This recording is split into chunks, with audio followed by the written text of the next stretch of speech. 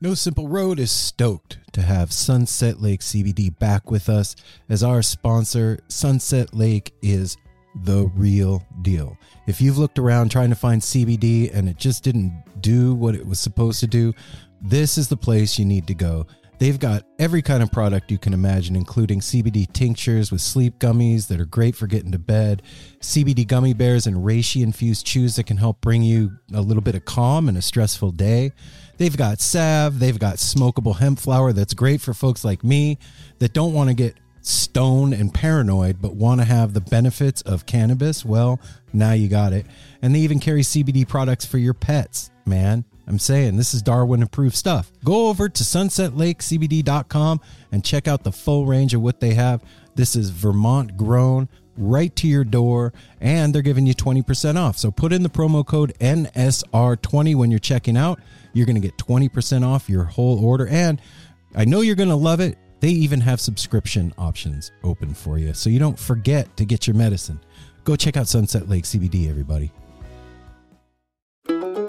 Hey everyone, Chris Pandolfi from the infamous String Dusters here to let you know that my podcast, Inside the Musician's Brain, is back on the airwaves for Season 4, which means it's time once again to get deep with influential musicians from all across the musical landscape to really understand and translate the lessons of success, failure, inspiration, and hard work that are behind the music and the artists that we love. My guests this season include Rachel Price from Lake Street Dives, Sam Bush, Chris Wood, Chris Funk from The Decemberists, Lindsay Liu, MC Taylor from His Golden Messenger, and more. Check us out, and thanks for listening.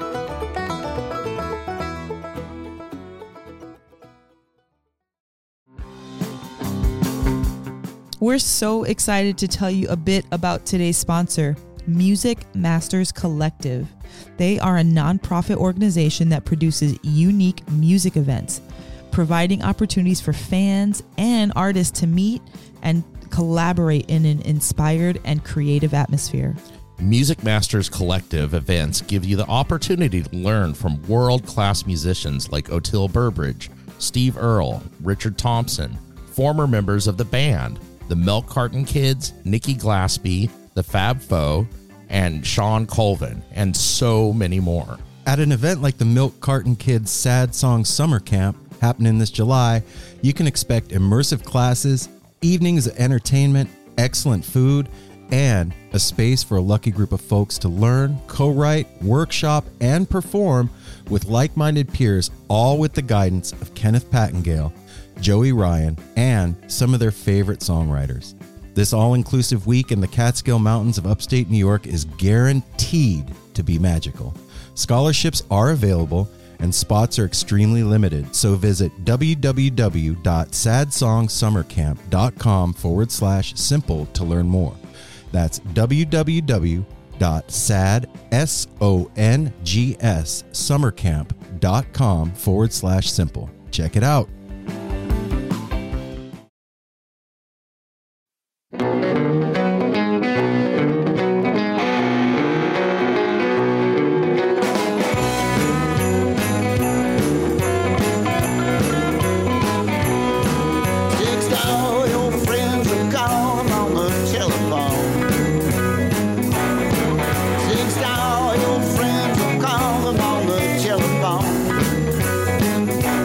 She let me to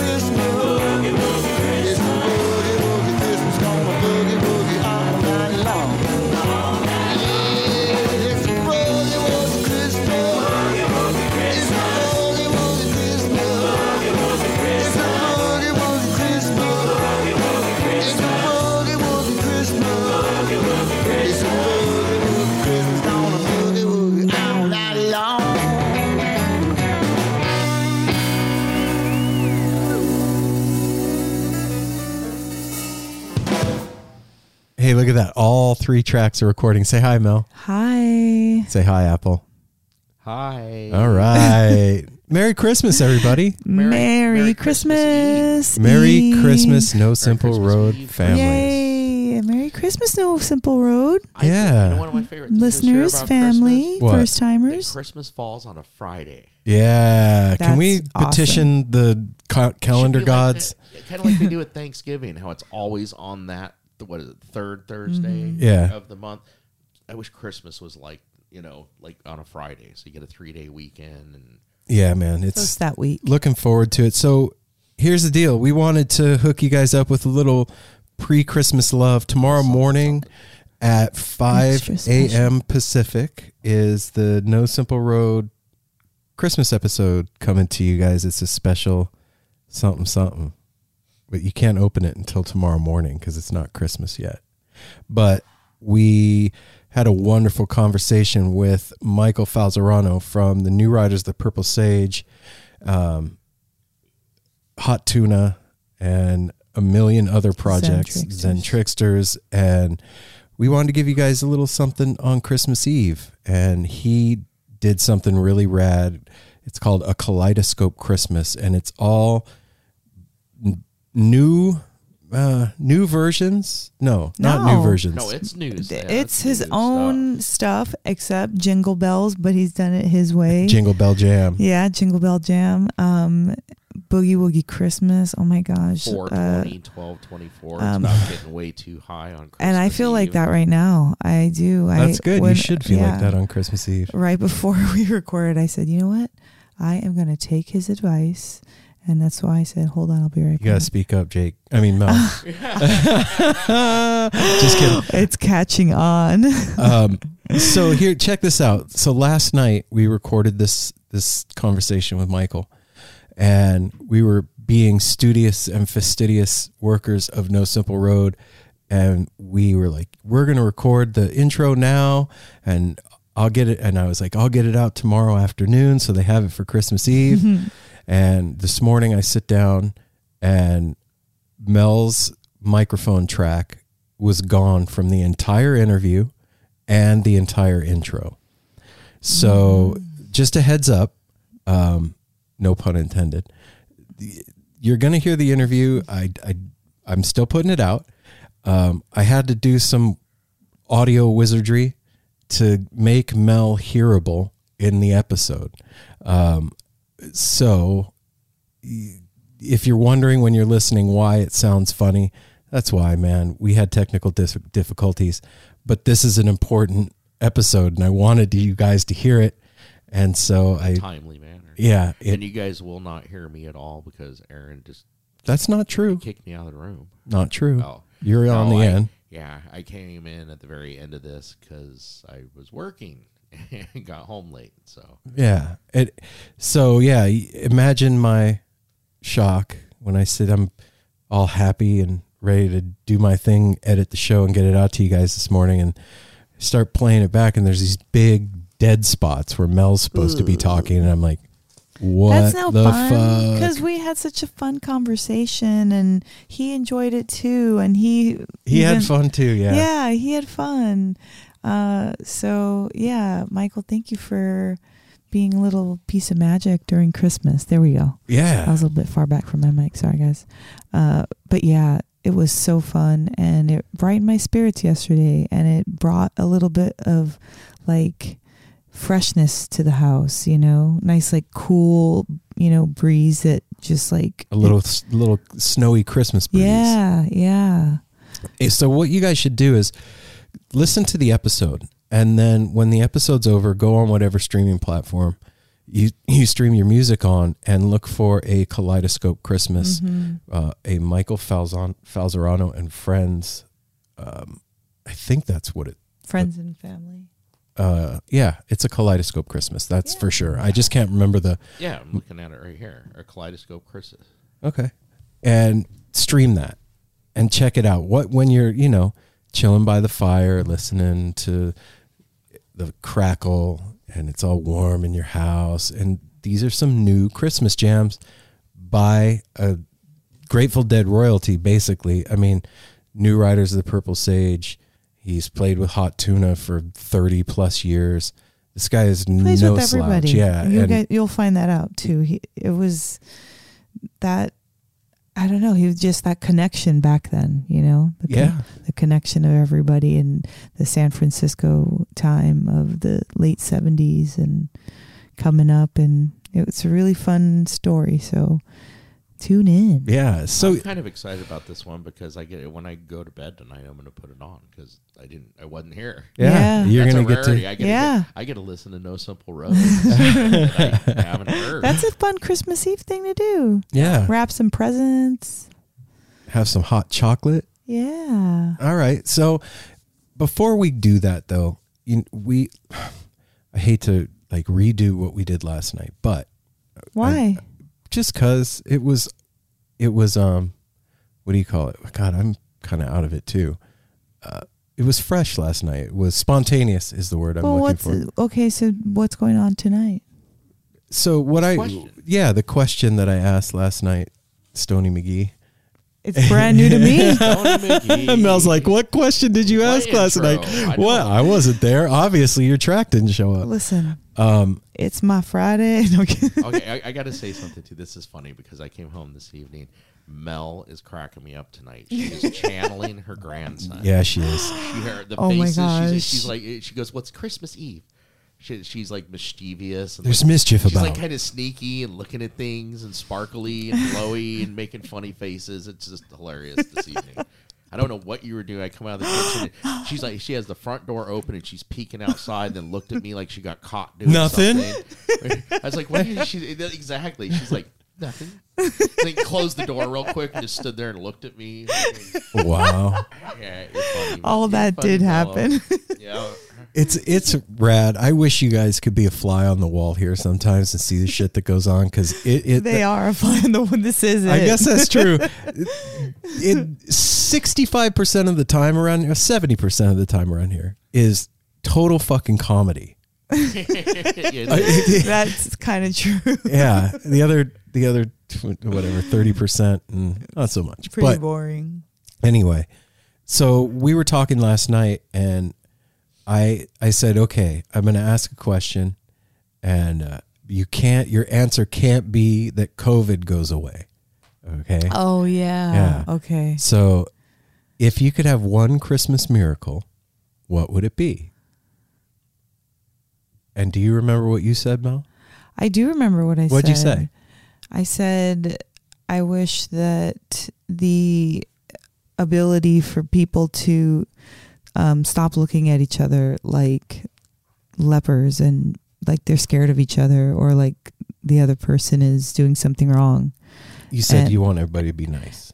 I wanted, and to be nice, and I wanted everybody to be able to be like I wanted touch to be okay again, like just the arm around the shoulder or a hug or a real fist bump or a handshake.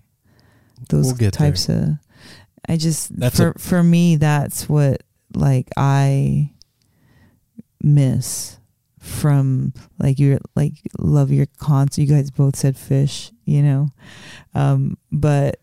I've changed mine now. Okay, that's totally fine. I'm holding on to that's mine. Fine, but I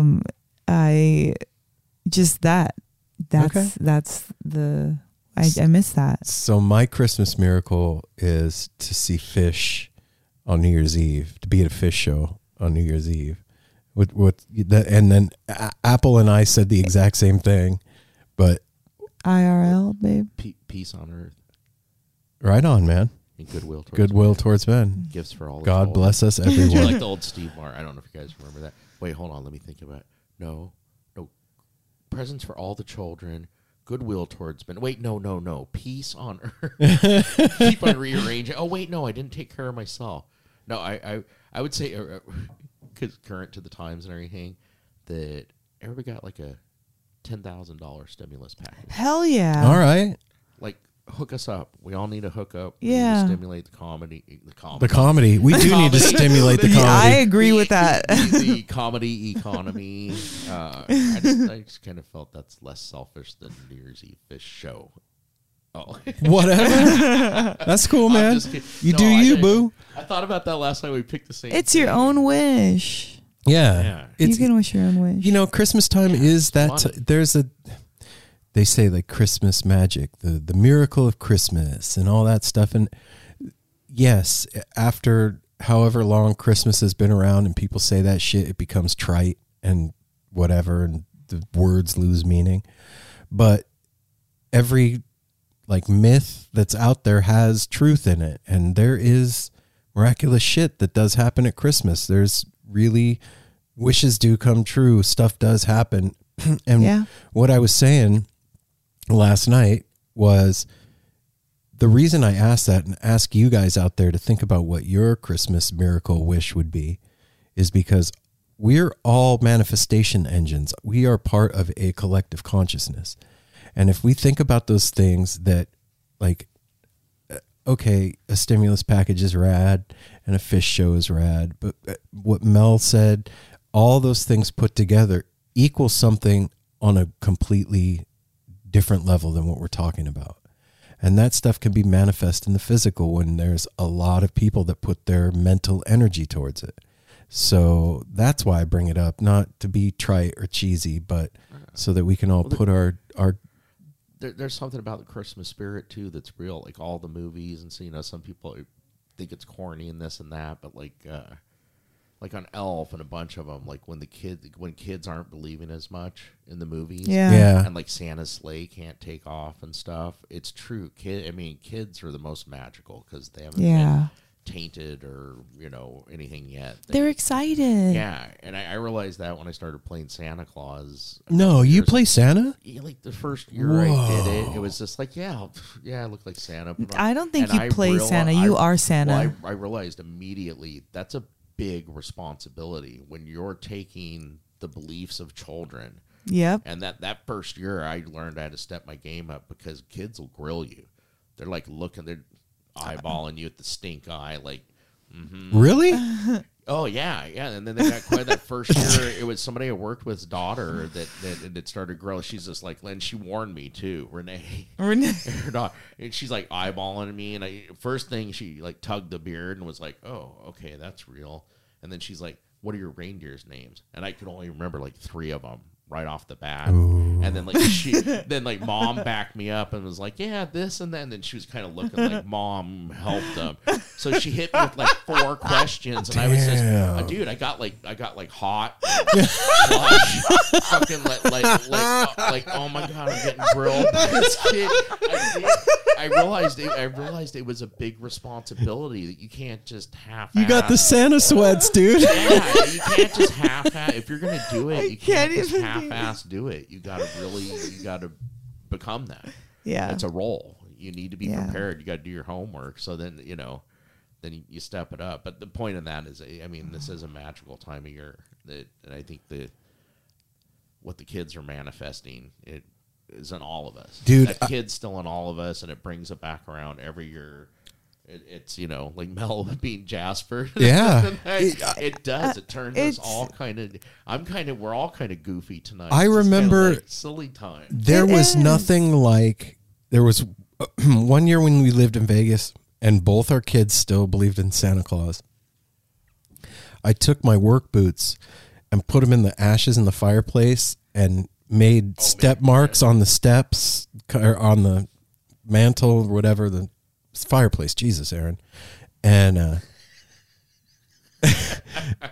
and when they got up in the morning and saw that, I remember the look on Simon and Sydney's face was just completely blown away. Like the most magical thing they had ever seen in their like you lose your breath. What? Yeah, like we would be at Fish at New Year's Eve. No, just kidding. But yeah, like that. And with our stimulus pack. and everybody hugging each other.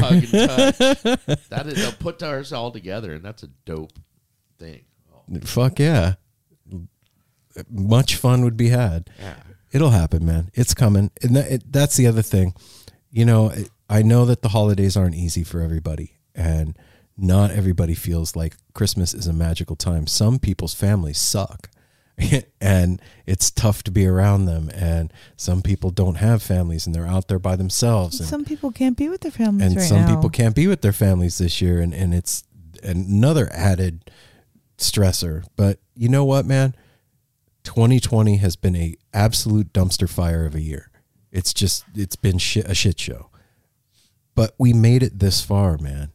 We're getting ready to close this year out. Like, the book is getting ready to get shut on 2020. So no matter how you did it, no matter what way you made it through the maze of this year, you made it to Christmas, you guys. You did it.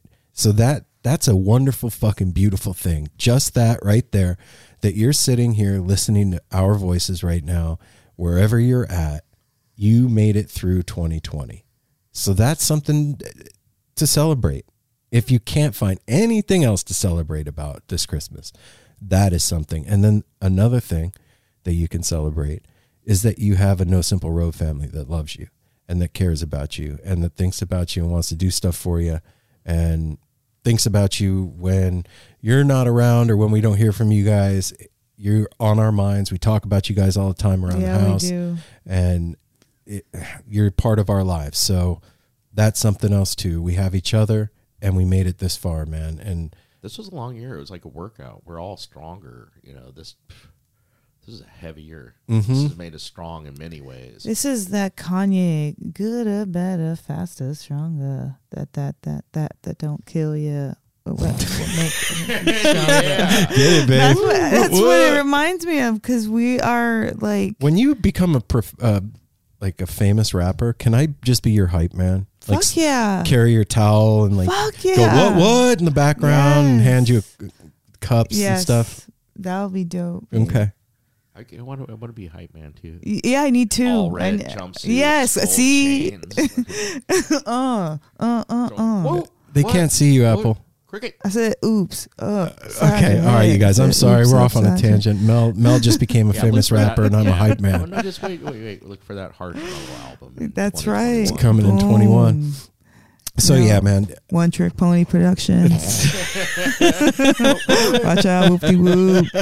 What? Okay. Oh my gosh. Thought I was kidding. You guys, I'm sorry. It's Christmas Eve. Shit's off the rails. It's Christmas Eve for that was the other thing from last night. Now I'm gonna take an informal poll of all of you guys out there. In my mind, Christmas time is my favorite time of the year because we're with family. Nothing about the gifts. It's about the hanging out with the people that you love, and nobody has to go to work. You're talking about pre-COVID. Yes, okay. I'm talking about just forget about COVID for a minute. We're just talking about Christmas. I hate having to think about it. Be scared of the music. Yeah, man. But there's one part of Christmas that really gets under my skin, and that's the Christmas music. And that's one of the reasons that I love what Michael did, this album, because it updated all that old scary Christmas music. That shit is scary, man. Not all of it. Remember, we talked 95% of it is super fucking creepy. I was thinking about it even more after we talked about it, because I was like, was I wrong? Is that just me? No, that's not just me. That shit is fucking weird. All right. I'm just gonna sing you the first line of Silent Night. Silent night. Oh, come on. That one doesn't count though. Yeah, bullshit. Okay. That's the first. That's the one I've always skipped, and when my sister would be like, "Mom," no. And all the cartoons are like the fucking reindeer gets picked on, or Charlie Brown doesn't have a Christmas tree, and the snowman. There's a monster that ruins everybody's Christmas, and he's the Grinch, and he's going to sneak into your house and thrash all your shit while you're sleeping. They end up happy. A lot of things that, there's a moral to them and stuff. I don't know, man. It's all a little dark. But I know you're for not my alone taste. There. But then I'm not alone either. And I love, like I said, I love the crooner. Bing Crosby, Frank Sinatra is my absolute favorite when it comes to Christmas songs. There's a lot of you might know who Mitch Miller is, some may not. That was one. It was a sing-along Christmas album stuff he did they're from like the 60s and 70s. But I love Christmas music. Me too. And this morning at work, we listened to Bootsy Baby Christmas. And that's not what I'm talking about. That is not what I'm talking about. And we should hear it after this because it was so chill and so like. I'm talking about the old standard Christmas songs. Come, they call him. Fucking creepy, man. The one everybody that's kind of creepy is the one we all make fun of around here. Is that baby? It's cold outside. Like, she wants to go. It's a rape song. Yeah. It's like no. Yeah, totally. He's not saying no, and she's trying to leave. Yeah, it's not cool, man. So that's I love Christmas, but the Christmas music's got to go, and this was a beautiful replacement for all of that. So this isn't your mother's Christmas music. This is all original stuff that Michael did. Do you have one? Is there one? Let me ask you a question. Let's do this. What's your favorite Christmas song? The Little Drummer Boy. One? Really? Because his name was Aaron. Yep. Okay, Mel. I like the 12 Days of Christmas because I like to sing along. But my favorite is Rocking Around the Christmas Tree at the Christmas party. That one's even scary too. It is. It's scary. Maybe it's from memories when I was a kid, like. But there's a certain tone in the music, and the house is like kind of dark, and I don't know. It's a weird like. My mom would hit me all the time while the Christmas music. No, I'm just kidding. Okay, you're starting to unlock some. I think I've said it many times. Mine's Frank Sinatra singing "Have Yourself a Merry Little Christmas." Yeah, I also like the Hawaiian Christmas. Mel's tilting her head back and forth. You guys can't see her. I'm trying to. That's supposed to tell me what it is. Her going tilt her head side to side. Oh, well, that means. Gosh. Okay. No, sorry, babe. I'll leave that there until I remember. Well, and now I have a new favorite, which is 420, 1224. Yeah. Oh, yeah. You guys have to go to tracks 5 and 6 on this. Have yourself a little 420 celebration, and then do the eggnog shuffle. Yeah. Some spiked eggnog, and you'll be having a wonderful Christmas Eve. Mm-hmm. Well, let's do it. Let's get him to the interview. Okay. All right. As we go into the interview, it's another reminder. The audio's a little funky on this one. Mel's voice sounds like she's talking from another room. Sorry, guys. I really wanted to join the conversation. She was in on the conversation. She made some really great points, and I just remember that when you hear it and it sounds weird, you're like, oh yeah, Aaron told us that this sounds weird. So it's like a Christmas present, but like it's kind of broken a little bit. The one side is like unwrapped already. So you just got to appreciate it for what it is, guys. If you've been hanging in there with us this long, it doesn't warts happen and all, that baby. often. Here we go. And you get to see a little bit of Aaron's editing magic. So yeah. Yeah, magic. This wasn't easy. This was not easy. Pulling her voice from my mic's background track. And then having to re-record the intro the same night that he puts it out. So you guys, you don't really realize all the crazy timelines that are going on when you listen to this. I love you guys, man. I just want to say to each and every one of you that can hear my voice right now, we made it. We made it to Christmas Eve. I'm proud of us. I want to do a few shout outs. Merry Christmas. Go ahead, babe. I want to shout out, first of all, my awesome Chris Dyer hooded blanket that you got me from Positive Creations. Chris Dyer, you just shout out the blanket. I want to shout out my blanket. Yes. Also, my dope Chinatown hoodie, Grateful Dead Santa edition. Dancing bear. What the fuck? What? My gray hoodie. People out. Hell yeah. And also a Mora Mora for my tie-dye long sleeve black freaking long sleeve t-shirt that I absolutely love. And everybody out there who sent us love and letters, and I am so grateful for the No Simple Road family, constant reminder of just how alive and thoughtful and loving you all are. So Merry Christmas from Mel, and just know that I love you guys and I think about you, and we send love and energy, and I'm flaky, but I definitely love you guys. And I only say that because I have a lot of things that I need to send out, but it's out there. It's getting there. Senor? It's getting there. Well, I'll just throw on top of that, which this is speaking for all of us, a big shout out to Shop Tour Bus, Electric Fish Lights, and Define man. Wow. for being with us. You guys are constantly showing us love. Those three sponsors in so many ways. And last but not least, Osiris Media. Oh wow! Fuck yeah, man! Our platform, our foundation. We wouldn't be still doing this thing like this without you guys. So we're grateful for you, and all you guys out there. Like I said, awesome families. Yep, absolutely. I'm grateful to be part of all of that. Right. The network that we've put together. That's pretty dope. That's a little point of reflection right there. And that's some Christmas magic. And those people listening are part of that magic. Yeah. Yep. So we're gonna get you to the interview, you guys. No commercials this week. What you got some bling you want to shout out? What?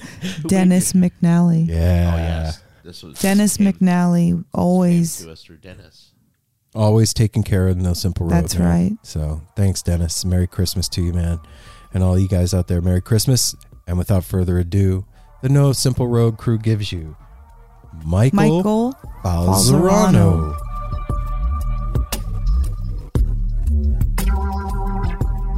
Michael, welcome to No Simple Road, man. It is an honor to speak with you tonight. All right. Well, thanks for having me, man. I'm Aaron. Where are you at? Philosophically or physically? Let's go with both. No, yeah, physically for right now. We'll stick with physically. Hard to say. Yeah, philosophically hard to say, but physically, I'm in Millstone, New Jersey. It's a little town in central New Jersey, right outside of Freehold, New Jersey, that everybody knows is the hometown of Bruce Springsteen. Yep. Did you guys get pounded with snow? Oh yeah, we got a good foot where I am. There's still some on the ground a week later. The dogs love it. I'm not so crazy about it, but what are you going to do? It's life in the Northeast. Yeah, man. And we're in Portland, Oregon, and it is a crazy blustery night here. Yeah. Now, do you guys get snow up there? Yeah, twice in 4 years. All right. Yeah, it's cool, man. It's a really chill place to live for the most part. I've been there many times. Yeah. I love it. I've been there many times. When it's not 2020, it's really wonderful here. Yeah. Well, when it's not 2020, anywhere is a cool place to live. Right. No shit, man. So, Michael, you did something really cool, man. This Kaleidoscope Christmas is fantastic, man. Oh, thank you, man. Mel and I were just sitting here going back through. We listened to the whole CD, actually. Trying to get in the Christmas spirit, number one. And number two, your original songs are so fun and awesome. And the last one, Still Standing, You're Still Standing. Yeah. That pretty much sums it up, I think, right? Yes, it does. We could have played that one and it would have set the tone for the whole thing. Yeah. But no, it was so fun. Right. Well, thanks. Well, Jingle Bell, Jingle Jam, you guys were killing it. And yeah, I mean that one came together real. It was a lot of fun recording that one. Having Jason Crosby and Jeff Mattson on a track is always exciting. The two of them are fantastic players. Mm-hmm. They're monsters at what they do. There's very few Hammond organ players out there that can play like Jason plays. And also he plays fiddle. He plays fiddle on a bunch of tunes on the record as well. I was going to say that, yeah. And he's I've known Jason a long, long, long, long time. In fact, when we met, I think he was a little kid. That's how long I've known him. Wow. Not a little kid, but what I mean. He was young, much. The first time I met him, he came in and played on a tune I was recording for the late Alan Woody, Last Train Out. And my friend said, I wanted somebody to come in and play fiddle. And he said, well, I was on Long Island. He said, oh, you got to get Jason. Now, I'd always known Jason at that point. He was a young kid, and I'd known him, but I'd already known him as a piano player or organ player. And he said, no, that's how he started. He started playing fiddle, violin. You got to get him in here. So we called him up. He came right over that night. It's like the strangest thing. Whoa. He listened to this track I was recording one time, went in there and laid it down. And when you hear the track, Last Train Out, that he recorded, I think it's on my album, We Are All One. It just sounds like he'd been playing it his whole life. It's exactly what the track needed. The part was perfect. I mean, and that's what he did on all these tracks. He played on, on everything he played on the album, Eggnog Shuffle, which Rolling Stone loved and did a review about. He played on the Bethlehem Requiem for Diana. He played on Psychedelic Cowboy Christmas. He played organ on that. He played a piano on 4/20/12/24. I mean, you can't go wrong when you bring Jason in. No. You're going to cover a lot of ground. Yeah. Hearing the mix of musicians on this particular album, I kept saying to Mel, they're killing it. Like when I think of Christmas music, man, it is not a jam. Yeah. For me, I mean, that's what I set out to do. I mean, and often when we start recording an album, it doesn't quite go the way you want it. But I got to tell you that this one actually did. When I set out to do this, with all my recordings, I like to get as many of the musicians in the room at the same time playing what I call playing live, playing together. Right. And I was able to get the core of the Zen Tricksters, an East Coast band. I don't know if you guys know who they are. Oh, yeah. It's Tom Sacosta, Dave Diamond, and Cliff Black, and myself.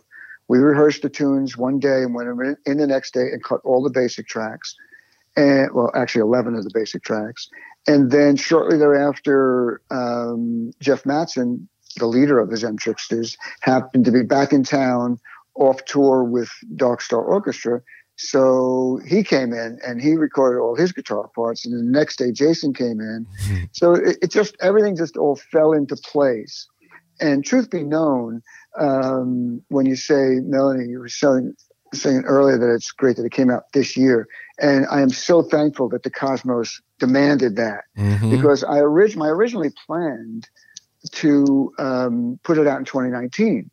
And we started recording all this in 2019, at the end of 2019. But I got jammed up towards the end of the year and I couldn't get it done. And so it got pushed into 2020. And I was still like, after the new year, I was still like, okay, we're going to get this done.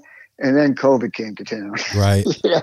And everything changed and everything shut down and all my gigs were canceled and everything just like, it was like a bulldozer just knocked down the building, Yeah. So I was sitting around, now what, and fortunately I had this project pretty much, on the shelf ready to finish up. So I'd always planned on having Yorma, Jack, and Pete Sears and a couple of the other guys play on the thing. So I contacted them. I told them what was going on. And they all have home studios. So they were actually able to record their parts over the live tracks.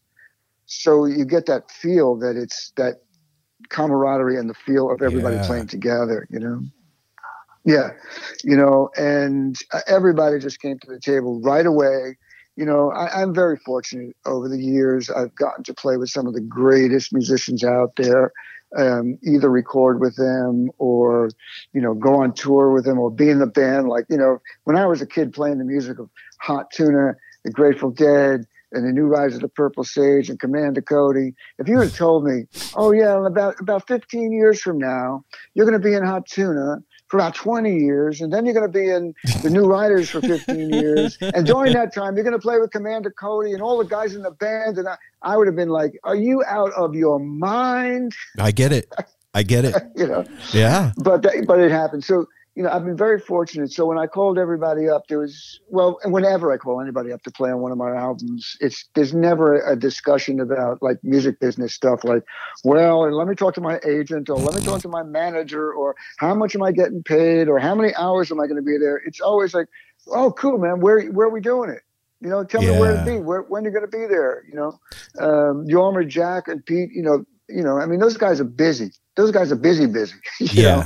Heavy and they were hitters. like, just send me the stuff. Send me the stuff.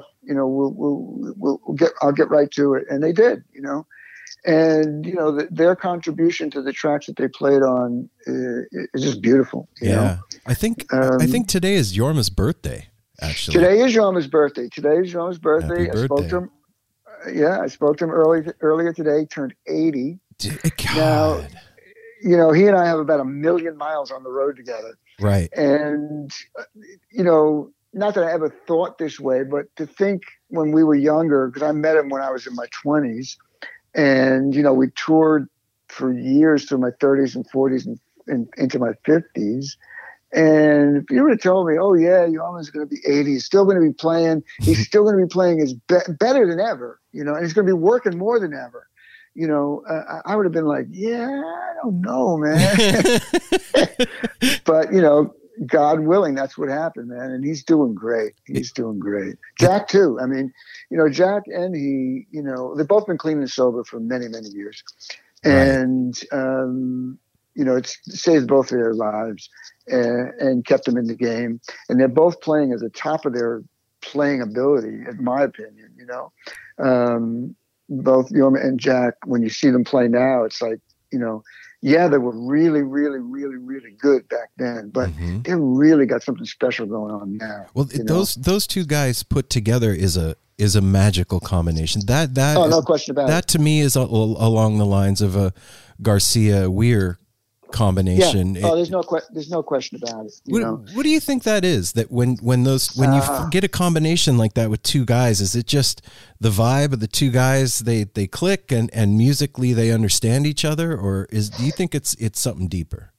Well, I'm going to go a little deeper here. Okay. It's got to be some kind of past life connection because, when two guys come together like Jorma and Jack, or Bobby and Jerry. Now you could have put anybody together with Jerry, anybody together with Bobby, anybody together with Jack, and it would have been good because they're all great musicians, But something happens when the two of them get together, and it is just a special thing that they wound up in the same town together. They grew up in the same town. Jack is a younger guy. Jorma was actually friends with Jack's older brother, Chick. And when they started playing in bands, Jack Cassidy was the lead guitar player in Jorma Kaukonen's band. Oh, wow. I didn't know that. Yeah, he was the lead guitar player. Jorma was a rhythm guitar player. That's why he plays such great rhythm guitar. He's very, many people give him credit for that because he's such a great lead guitar player and he's known for that. But he's really an unbelievable rhythm guitar player. And they had this band, the Triumphs. It was Jack played guitar, lead guitar. Jorma played rhythm guitar, and I forget who the drummer was, and the bass player. But so that's how that started out. So they've been playing together a long, long, long, long time. Yeah.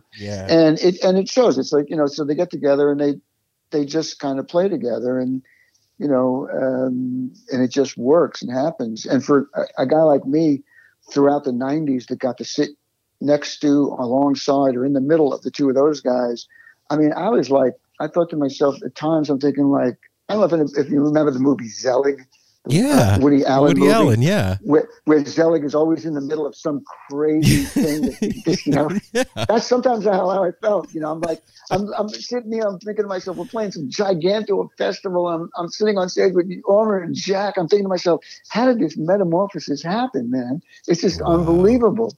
One time we were doing a show in Berkeley for Wavy Gravy, and it was the end of the night. We were going to do a jam, and on stage were, on my far right, on stage right, was Dr. John, Jack Cassidy, Jorma, me, Bob Weir, Bonnie Raitt, Snooky, the guy who played in, I forget what band he played, a saxophone player. I mean, it was just, I'm looking up and down the line going like, holy crap, how did I get here? Man, I wonder about stuff like that. Yeah, that's what I was going to say. Not, I belong here, but more of the sense like that's why you're up there is because you are one of them. It's hard when you're thinking about yourself. I don't know about you guys, but for me, when I think about myself, in my mind, I jokingly say, I'm closing in on 70 now. I'll be 70 in a couple of months.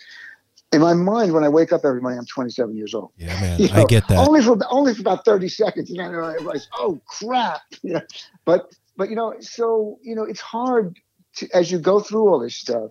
And one thing happens, and the other thing happens. Like when I wound up in the New Riders of the Purple Sage, another band I loved as a kid, and I played their music all over New York, growing up. Right. And I wind up in the band. I'm just thinking, I don't know. Is it? Sometimes I think, is it surreal? Is it real? Mm-hmm. Am I in some kind of like crazy dream, and I'm going to wake up one morning and go like, "Oh, that didn't happen. That was just a dream." Yeah. But fortunately, there's a lot of records out there that I can point to and go, you got proof. It happened. Yeah, that shit happened, man. No, So you still don't give yourself full credit then, even. I don't think you can. Melanie, I got to go with you on that one. No, I don't. It's it's the hard. answer doesn't need to be right or wrong. Yeah. I just wonder. No, it's a little hard. It's just like I could see how it happened. I could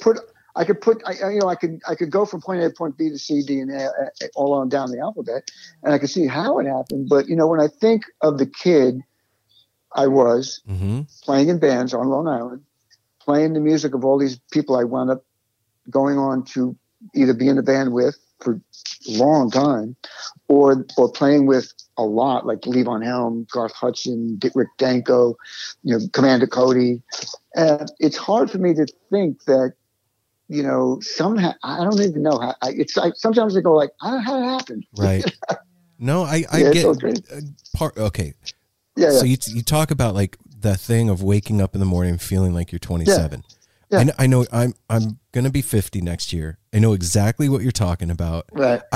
I can't wrap my head around the fact that I'm that 50-year-old guy. Like it doesn't make sense. And I don't feel like that at all. No. I think that you and I, and probably, I kind of put you in the same generation as I am. I'm 20 years older than you, but that's, and you're almost 10 years older than I am, but we're all sort of in the same world. Right. And, when we were growing up, a 50-year-old or a 70-year-old was like ancient. Right.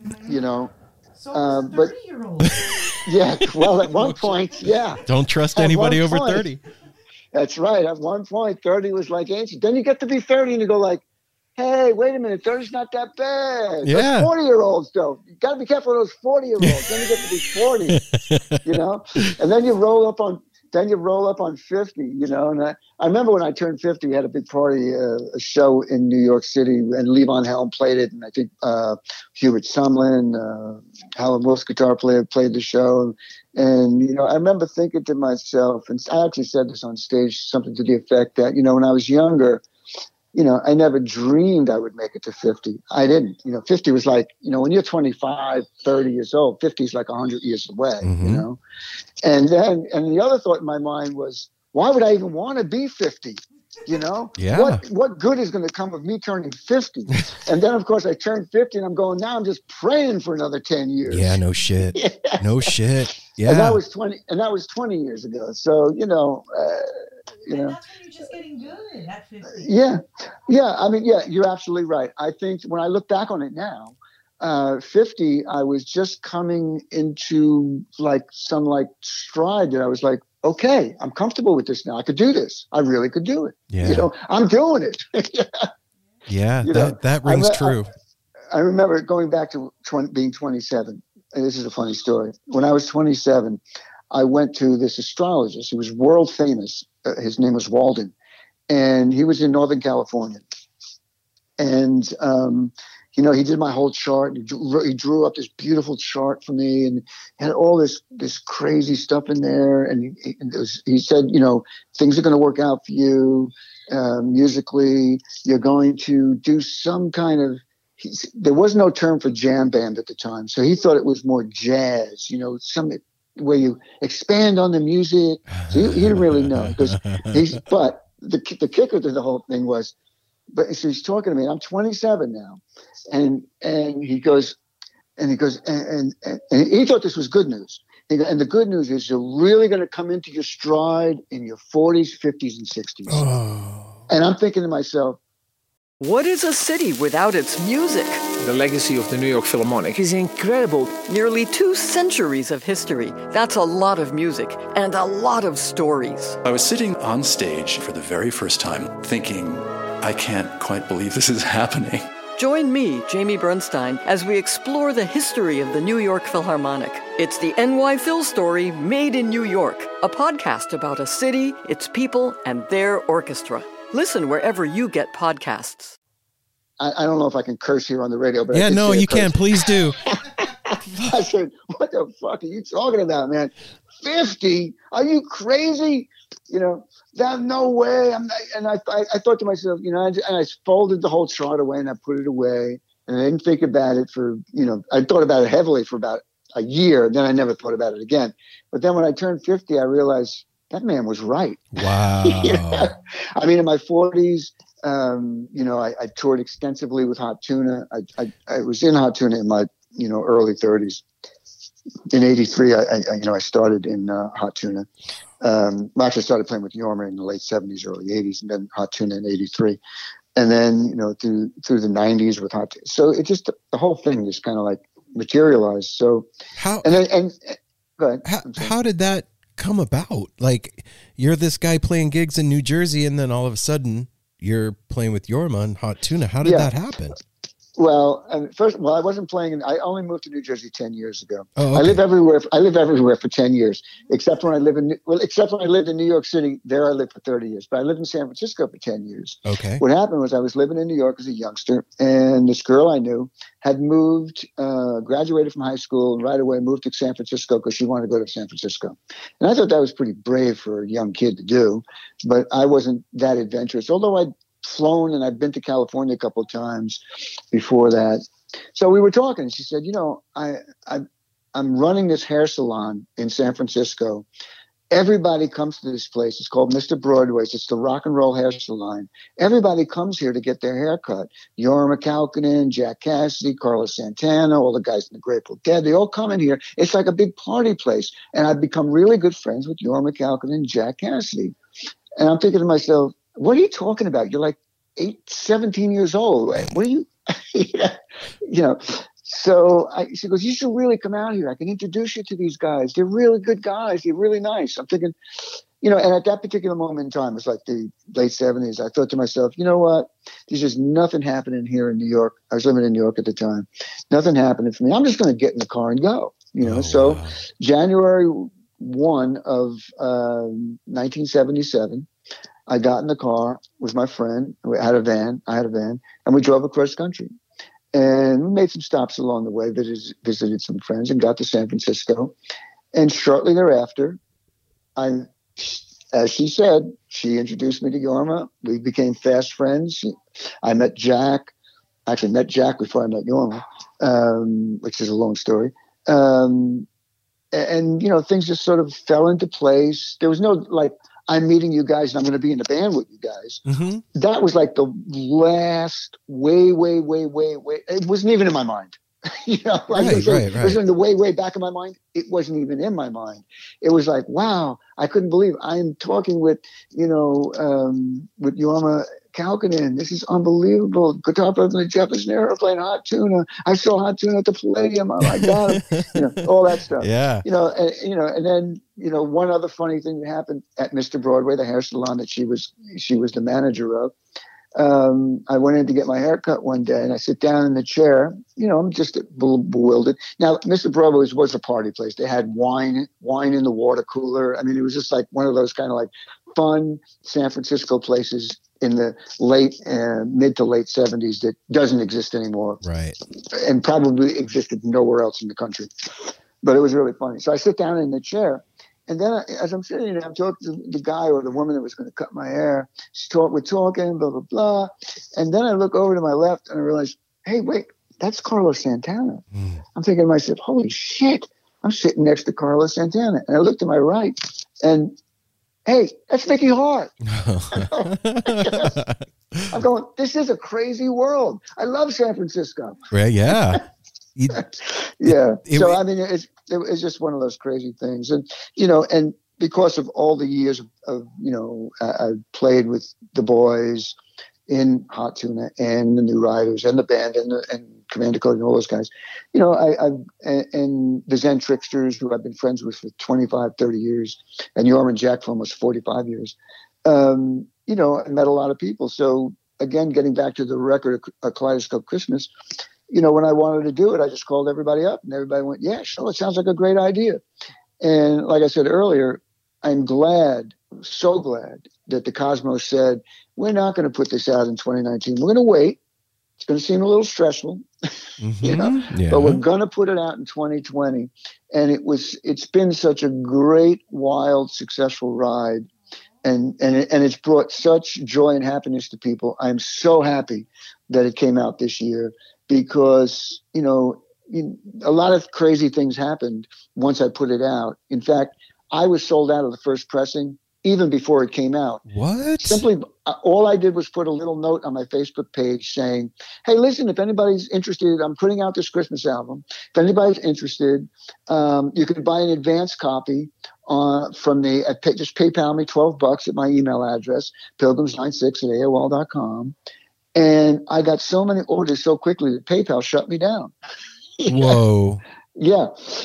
And so, which never happened before with any release I've ever put out.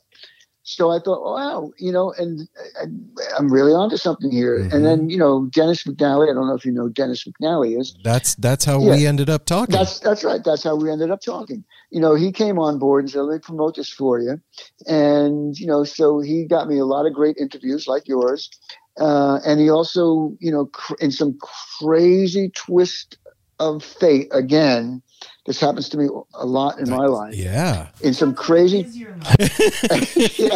in some crazy twist, something that happened that has never happened in anything that I've ever done. Rolling Stones did a piece on me.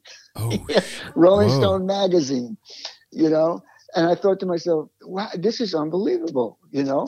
I just figured I'd put out a Christmas record and some my fans would like it and some Yorma fans would like it, some New Rider fans would like it. But it seems to be pretty universal. And, you know, I've gotten airplay all over the world, you know, and I'm really, really happy. You know, I've sold a lot of copies and, you know, not to toot my own horn, but I've given a lot of copies away to people who just, you know, said they couldn't afford it, so I give it to them. Right. I've donated a ton of the money, almost all the money, to Toys for Tots, the U.S. Marines Toys for Tots program. It's a charity I've been supporting since I was younger, so I was happy to do that. You know, it's just, you know, I'm just playing it forward as best I can. You know. You know, you have to play musical Santa for the a little bit. Exactly right. Yeah, exactly right. You know, I mean, I never thought of it that way, but thanks for putting it that way. I'm going to use that from now on going forward. You know, I wish this was my first interview of all this, because I would have been using that all for like 4 or 5 weeks now. You know? Oh man, but as fate would have this, you guys, I think, are going to be my last interview for the album before Christmas, which is really great. And I'm really happy to it here because I'm having a lot of fun talking with you guys. Yeah, we are too. I think I'm gonna. You know, we're talking. It's the 23rd right now. I think what I'm gonna do, I'm gonna put this out tomorrow and let everybody have it on Christmas Eve. You know. Oh, that'd be great. Yeah, that'd man. Be great. You know, see if they dig it. You know. Yeah. I definitely dig it. I just want to mention Pete on the piano. Pete Sears. Yeah, on the Boogie Woogie Christmas. Oh man, that's one of my favorite piano solos of all time. Now, you know, piano players are funny. It's a funny breed, piano players. Yeah. They're always like, I don't know, did I play too much or did I play not enough? And I have to tell Pete, I said, every time I hear that piano solo on Boogie Woogie Christmas, I smile. It is so honky tonk and so authentic. You know, I mean, that piano solo is like, you know, Pete always knocks me out. You know, he and I have a lot of miles on the road together as well. We played in the Yorma McAlpin band together. We played in Hot Tuna together, and we played in the Yorma McAlpin trio together all over the world. Oh wow! You know, and you know, so we have a tight connection. And again, when I called him up and said, Pete, I really want you to play on this record, he's like, yeah, send me the tapes. Again, there was no music business discussion about money or time or when or just send me the tapes, I'll play on it, you know. And the stuff he played was just like, I just love it. And the surreal sort of stuff he played on Bethlehem Requiem for Diana. Yeah. That stuff to me is just, it's hard to know, to even hear it, because everything is like sort of playing together in sort of this swirl, but there's an organ underpinning to that whole tune that he did that, before, it was a good tune without it. I thought that's how it was going to put it out. Right. But once he laid that piano, the organ stuff on, and then it's very sparse, the piano, but it's all perfect. Perfect color. I love Pete. He's a really great human being, number one, and he's a monster player. I mean, my favorite Pete Sears stories is this. Before he was in Hot Tuna, we met him the night before we were going to go in to record live at Sweetwater. We were going to record there for 3 nights, which we did, and we put out 2 albums, Sweetwater 1 and 2. But we met him the night before. We were at a banquet for something. I think it was a Save a benefit again. And he was like doing some lounge piano playing over there on the side, and Yorma and I were walking around. And Yorma said, who's that? I go, it's Pete Sears, I think. He goes, let's go talk to him. So we started talking to him. He knew who we were, and we were talking. And then, and Yorma goes, we're going to be at Sweetwater tomorrow. Why don't you come down, play a couple tunes with us? Yeah, sure, Pete says. What time do you want me there? We told him, we're going to get set up around in the afternoon, the usual stuff. So he comes down, he sets up. But, the Sweetwater stage was pretty small. And because we were also shooting a video, there was cameras and there was lights, action camera everywhere. So, there was limited space. So Pete had to set up in back of us. Okay. Now, musicians like to, if you haven't played with somebody before, you always want to play set up in front of them. So you can see where their hands are moving around on the guitar. You can see where they're moving around on the bass guitar. Okay. You can kind of follow a little bit better. But he had to set up in back of us. And so the original plan was, well, come out, we're going to do a couple of songs. So we sound checked a couple of songs. So just before we're getting ready to go on night 1 for set 1, we're talking. It was me, Yorma, Jack, and Pete. And Pete was saying, when do you want me to come up? And we're going, well, I don't know. How about then? How about now? What do you think? Maybe, And then we just decided, well, why don't you just come up with us and just play, right? And he came out and played with us for 3 nights on every single song. And when you listen to Sweetwater 1 and 2, I swear to God, it sounds like he's been playing that music his whole life. There was no rehearsal. He'd never heard a song before. Wow. He didn't go home and do woodshed for a week. He just sat down and played the music. And some of it's traditional stuff, so it's pretty simple. But some of that Hot Tuna stuff is pretty complex, and you got to really be paying attention.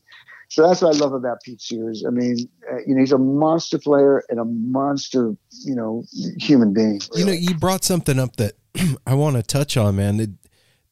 The thing that I found so we've been doing the podcast 3 years. It started as a Grateful Dead centered podcast, and then, right. but it's gone way beyond that at this point. But right. The Grateful Dead family, the right. musical family that surrounds and is born out of that, are the most gracious, humble, down-to-earth, kind human beings that I've come into contact with. The real, like, salt-of-the-earth people that would literally give you the shirt off their back.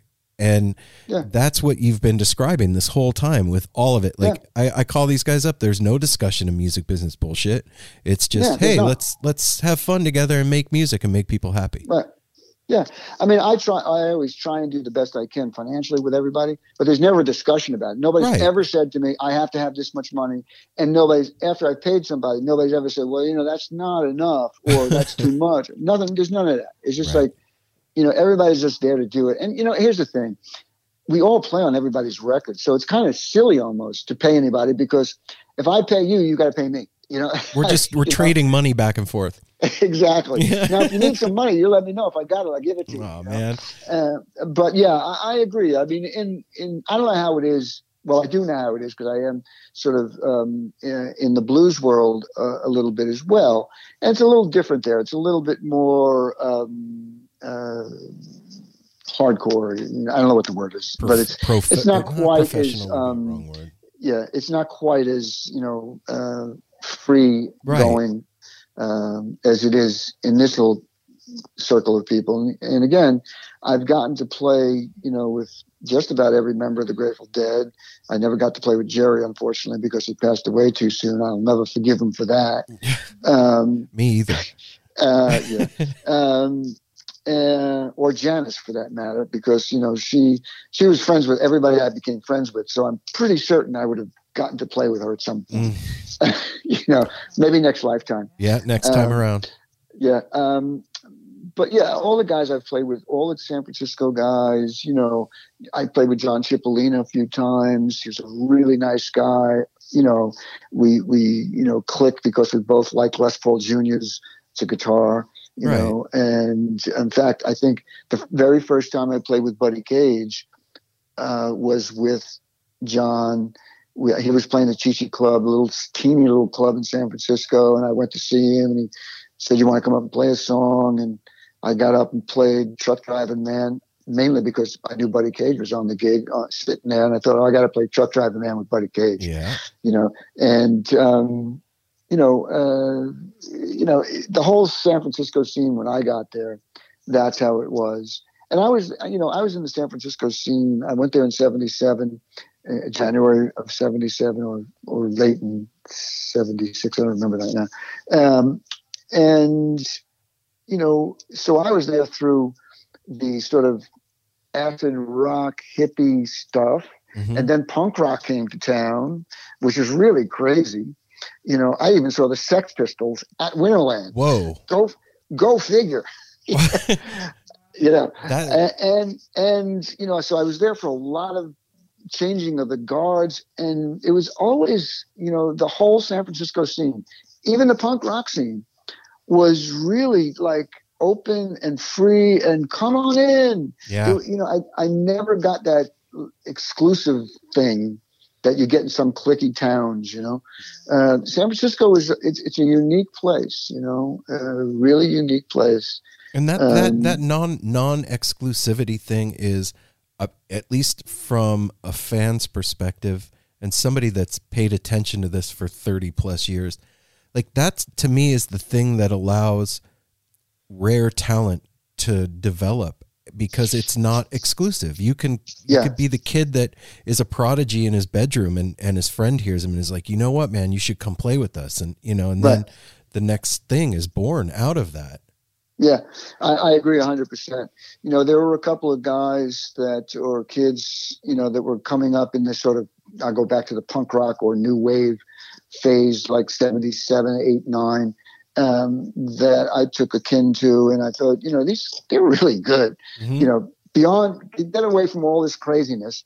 They're really good. And I did my best to hook them up with record companies and did my best to give them some guidance. Of course, none of them really panned out because, when you're young, you're 17, 16, 17 years old, you think you know everything. Oh, yeah.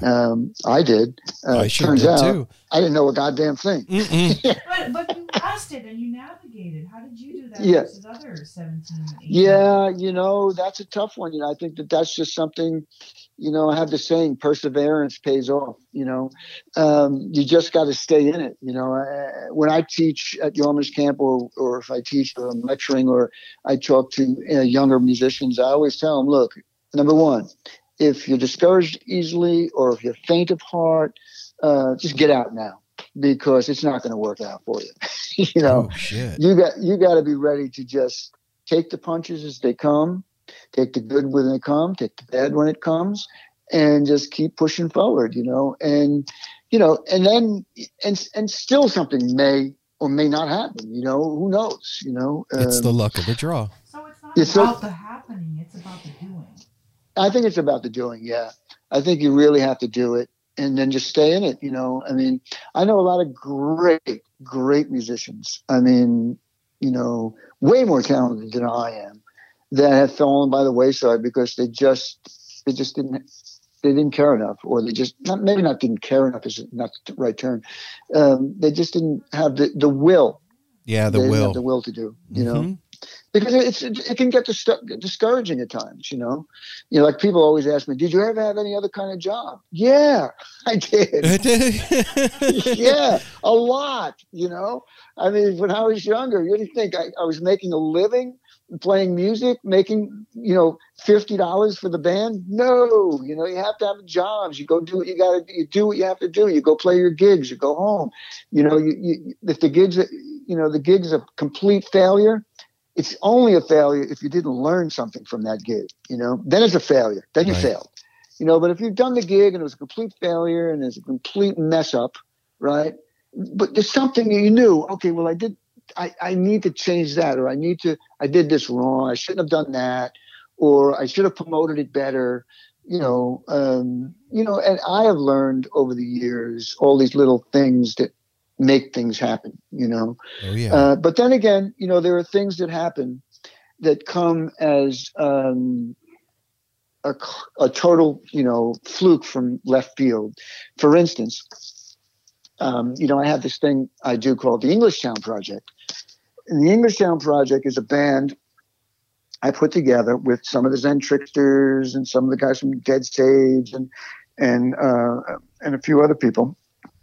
And what happened was I was on the road with New Riders for 15 years. And everywhere I went, it seemed, somebody would come up to me at just about every gig and say, I saw the Riders at English Town, or I was at English Town in 77. And, it was my first Dead show. It was my first New Riders show. It was the first time I saw Marshall Tucker, and for those who don't know, I'm sure most in the Grateful Dead world know that English Town was this gigantic show that the Grateful Dead put on with the New Riders of the Purple Sage and Marshall Tucker in English Town, New Jersey on September 3rd, 1977. And so, I was just thinking in my head, everybody was there. Everybody loved that show. Maybe what I should do is put a little band together just for fun and go play the music that was played at English Town. We'll play some Grateful Dead, we'll play some New Riders, and we'll play some Marshall Tucker. Okay. And we'll just have some fun, So I called up the guys, the guys from the Zen Tricksters and my friend Rob Wilson. And actually I spoke to Rob Wilson first and Cliff Black from the Zen Tricksters. Mm-hmm. And I told them, and they both said, yeah, that's a fun idea. That's cool. Why don't we, call up Pete Shapiro and see if he's interested, and maybe he'll book us. So Pete Shapiro, for those who don't know, owns and runs the Capitol Theater here on the East Coast and the Brooklyn Bowl, however many there are now around the country. There's 3? There's several. Anyway, so I called him up. I said, we've got this idea. He loved the idea. He goes, let's do it at the Brooklyn Bowl. So I figured, okay. So he gave us a date. Right? It was a Sunday on a holiday weekend. So I figured that's always tough, and so the turnout's going to be, it's going to be real light. Nobody's going to come to this thing, but we'll go and have some fun anyway, because, there's a lot of great music that was played that day, and you could just pick a handful of great songs, a handful of New Rider songs, and a handful of Marshall Tucker songs, and you've got some great, unbelievable songs to play. Yeah, right? For sure. So we got the date. We did it. We rehearsed one time, and we showed up to the gig. And 500 people showed up. Oh, shit. And I was stunned. I was like, what is happening here? Wow. And so the next morning I called up my agent, Phil Simon from Phil Simon Booking. Oh, Simon Says Booking. And I said, I did this thing. I called the English Town Project. It's these guys. And he's worked with all the guys from the Zen Tricksters. In fact, booked the Zen Tricksters for years. Because I love all those guys. He goes, well, how did that come out? I told him the whole story. He goes, well, yeah, let me see if I can book it. So, which is essentially the same story that happened with the New Riders. I gave him a couple of days, and the next thing I knew, that one show turned into 70 shows, and had COVID not come to town, I would have, we had shows booked after New Year's Eve, of this year of 2020. Oh. That put the brakes on everything, when we were doing it, it was great fun. Yeah, COVID put the brakes on it. Like I said, we had planned to do the one show. That was it, and then, as fate would have it, fate wanted to do more shows. Before the COVID thing hit, probably had already played in a year and a half, probably 60 shows, sold out a lot of big places that we've been playing. We played the Stone Pony in New Jersey, in Asbury Park, the famous Stone Pony. Played it multiple times, packed that place, played all over New York. And we were booked out, like I said, till the end of the year, till New Year's. And unfortunately, that all came to a grinding halt. So hopefully in 2021, we can get that back and running. But what I was getting at a minute ago, I was saying, we were only going to do the one show.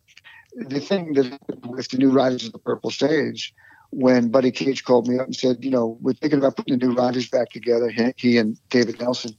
And, do you want to be in it? And I said, sure. And so, he asked me to help book a couple of shows. So we booked 5 shows, and they sold out immediately. And again, it was only going to be those 5 shows. That was it. It wasn't going to be anything beyond that. And then, we had a fun 5 shows. And I said to the guys, it was me, Buddy, David, Johnny Markowski, and Pequy. I said, I don't know, guys, can do this some more?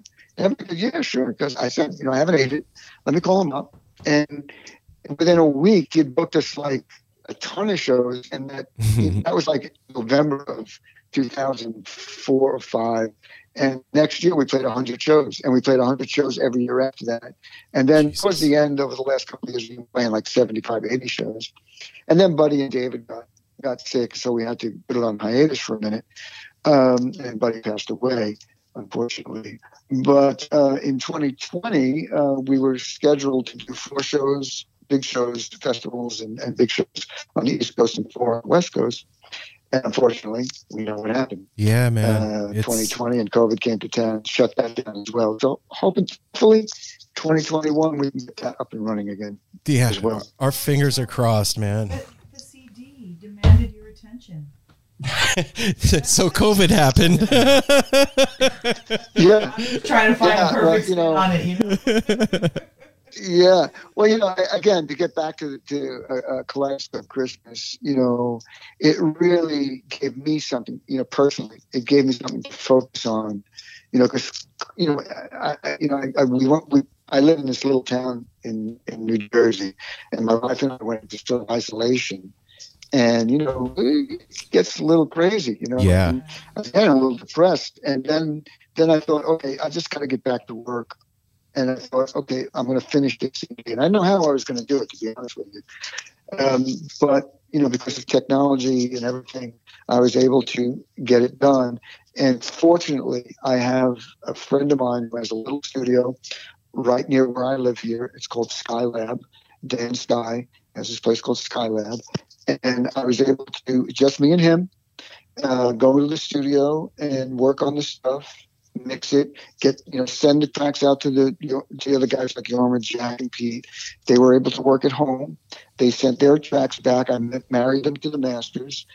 And, like I said, I was able to focus on that and keep my mind off of all this craziness that's going on. Right. Not only COVID, the election and everything else, all the other crazy. Mm-hmm. And, it was really a godsend for me personally. And I'm really happy that it's gotten such a great response, and it seems to be bringing joy and happiness to a lot of people, and more than that, I don't think I can ask for. Yeah, absolutely. And let's see what happens in the coming year. Yeah, man. It's a Christmas miracle. Totally. And I yeah, there you go. It really is. It started out with you, giving you back, getting rid of the depression, giving you a little bit more focus, something to put your energy in. And it brought your friends together, and it now it's raising spirits like that. Is really and also I think that because of COVID and everybody's at home and Christmas feels weird this year and everything's strange, that something like this can shine a little bit of light, man. And I know that, like, for me, I'm one of those people, I love Christmas time, man. And I'm feeling it this year. And I put the CD on tonight. Mel and I were sitting here in the studio listening to it. And when it was over, I was like, you know what? That made me feel like Christmas again. So good. So I'm happy. Well, we need it, man. I got to tell you, a lot of people have been saying that to me. A lot of people love the songs, and I really appreciate that. Even the most jaded musicians going, this is really a good one. Yeah, man, I agree, brother. Thumbs up all the way around. I think it's just something that really makes people happy. It's a fun listen. There's nothing heavy happening. When I listen to the Jingle Bells Jingle Jam, even though I sort of put it together, it's my arrangement of Jingle Bells. I married it to the Jingle Jam. When I listen to it, I go like, that is really great. Yeah, man. It's almost like I'm listening to it from another person's perspective. You know what I mean? That's cool, man. What I had to. Wow. Yeah. Yeah. Yeah. Usually that doesn't happen. I got to be honest. I'm too critical of like most musicians. I'm too critical of myself. But I think because this one is what it is, a holiday record, and it's just different for me. I'm just listening and going like, that's a pretty good song. I like that song. Yeah, man. Who is that? Like, it's hey, me. that's you. You to reflect and really appreciate your music at this certain time. It's really great. And let's just keep our fingers crossed and our eyes peeled towards the horizon of 2021 and hope. Yeah, we can only hope, right? I mean, it's a little crazy still. It's dicey. I think it's going to stay dicey for a while. And hopefully it gets better. I do think it's going to get better. It's got to. Of course. At some point, there's going to, I think it's going to be a bit worse before it gets better. But, if you're smart about it, I think you could get to the other side. I was talking with Yorma recently, and we were talking about this, and I was saying, I just really feel going playing a gig. And he's basically saying, look, you got to stay alive to play gigs later on. So playing one gig now that you're going to risk your life to play, might not be a good idea. Wow. Of course he's done it, but even he's slowing that down now, as going forward, because it's just getting, it's just getting a little too crazy. Yeah, man. 80. Well, Michael, I want to say thank you from all of us here, man, for what you've done and for giving us some of your time. I really, really appreciate it. And I'm excited to give this to our listening family as a little Christmas Eve gift for them. All right. Well, thanks for having me. And I had a great time talking with you guys. Anytime you need to speak, we'll speak again, I'm sure, in the future. Oh yeah. 'Cause I'm always doing some project with somebody, Hang on one sec. Go ahead, Apple. Hey, Michael, this is Apple. I'm the third host here of No Simple Road. Hey, Apple, He came in late. I came in. I work in the cannabis industry, and we are just so busy right now. So I got home. I walked in here about 13 minutes ago, so I've been listening. All right. I'm sorry I wasn't here for the whole thing, but I just want the same thing. I want to thank you so much for being on the show and putting this album out when love is so needed in this world right now. Well, I appreciate that, and I wrote 4/20/12/24 for you, right? Yeah, that's right. Yeah, yes.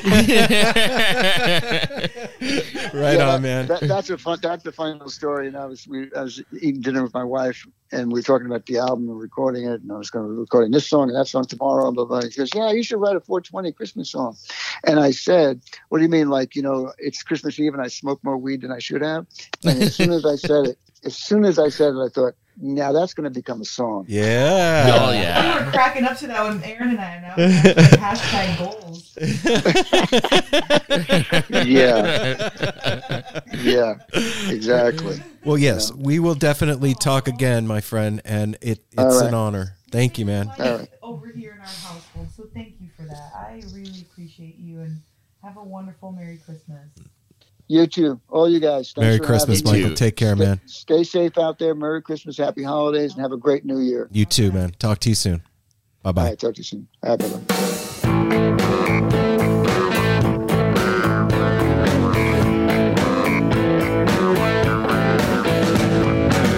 Another year has passed. Stand up and raise your glass.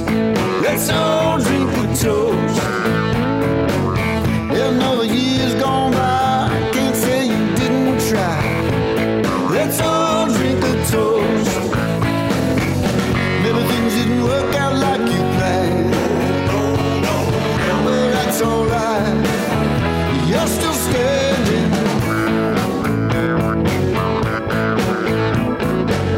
Well, another year is behind you now. Let's all drink a toast. What's done is done. That race is run. Let's all drink a toast. Maybe things didn't work out like you planned. Well, that's alright. You're still standing.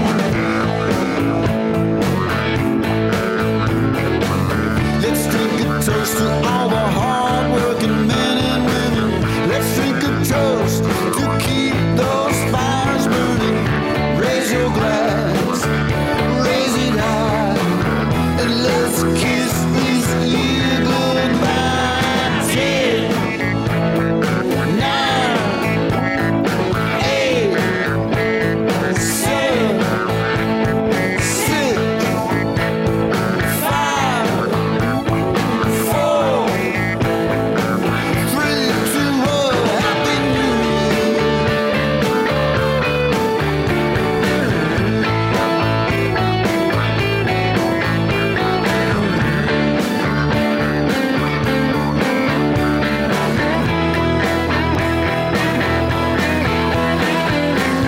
Well, another year is behind you now. Let's all drink a toast. What's done is done. That race is run. Let's all drink a toast.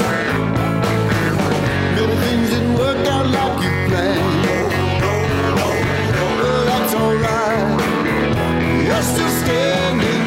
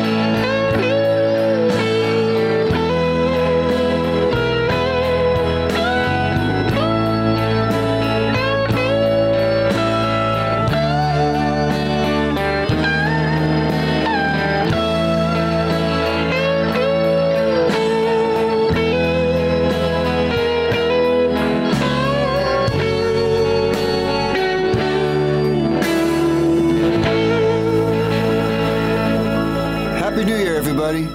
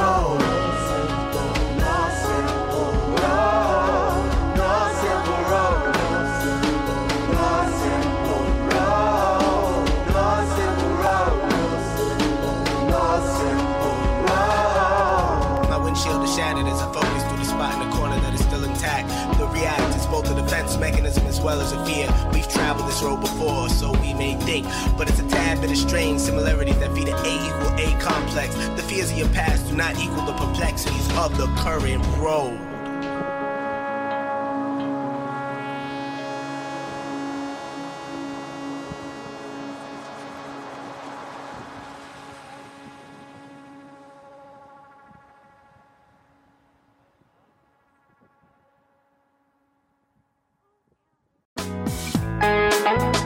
Hey listeners, I want to tell you about the April-May 2023 issue of Relics magazine. Features a Dave Matthews Band cover story with additional articles and interviews with The National, Graham Nash, Wayne Shorter, ALO, Ivan Neville, our friend Eric Krasno and Stanton Moore, Marty Stewart, and much more. Check out the latest version of Relics and subscribe now at relics.com/DMB. Thanks, Relics.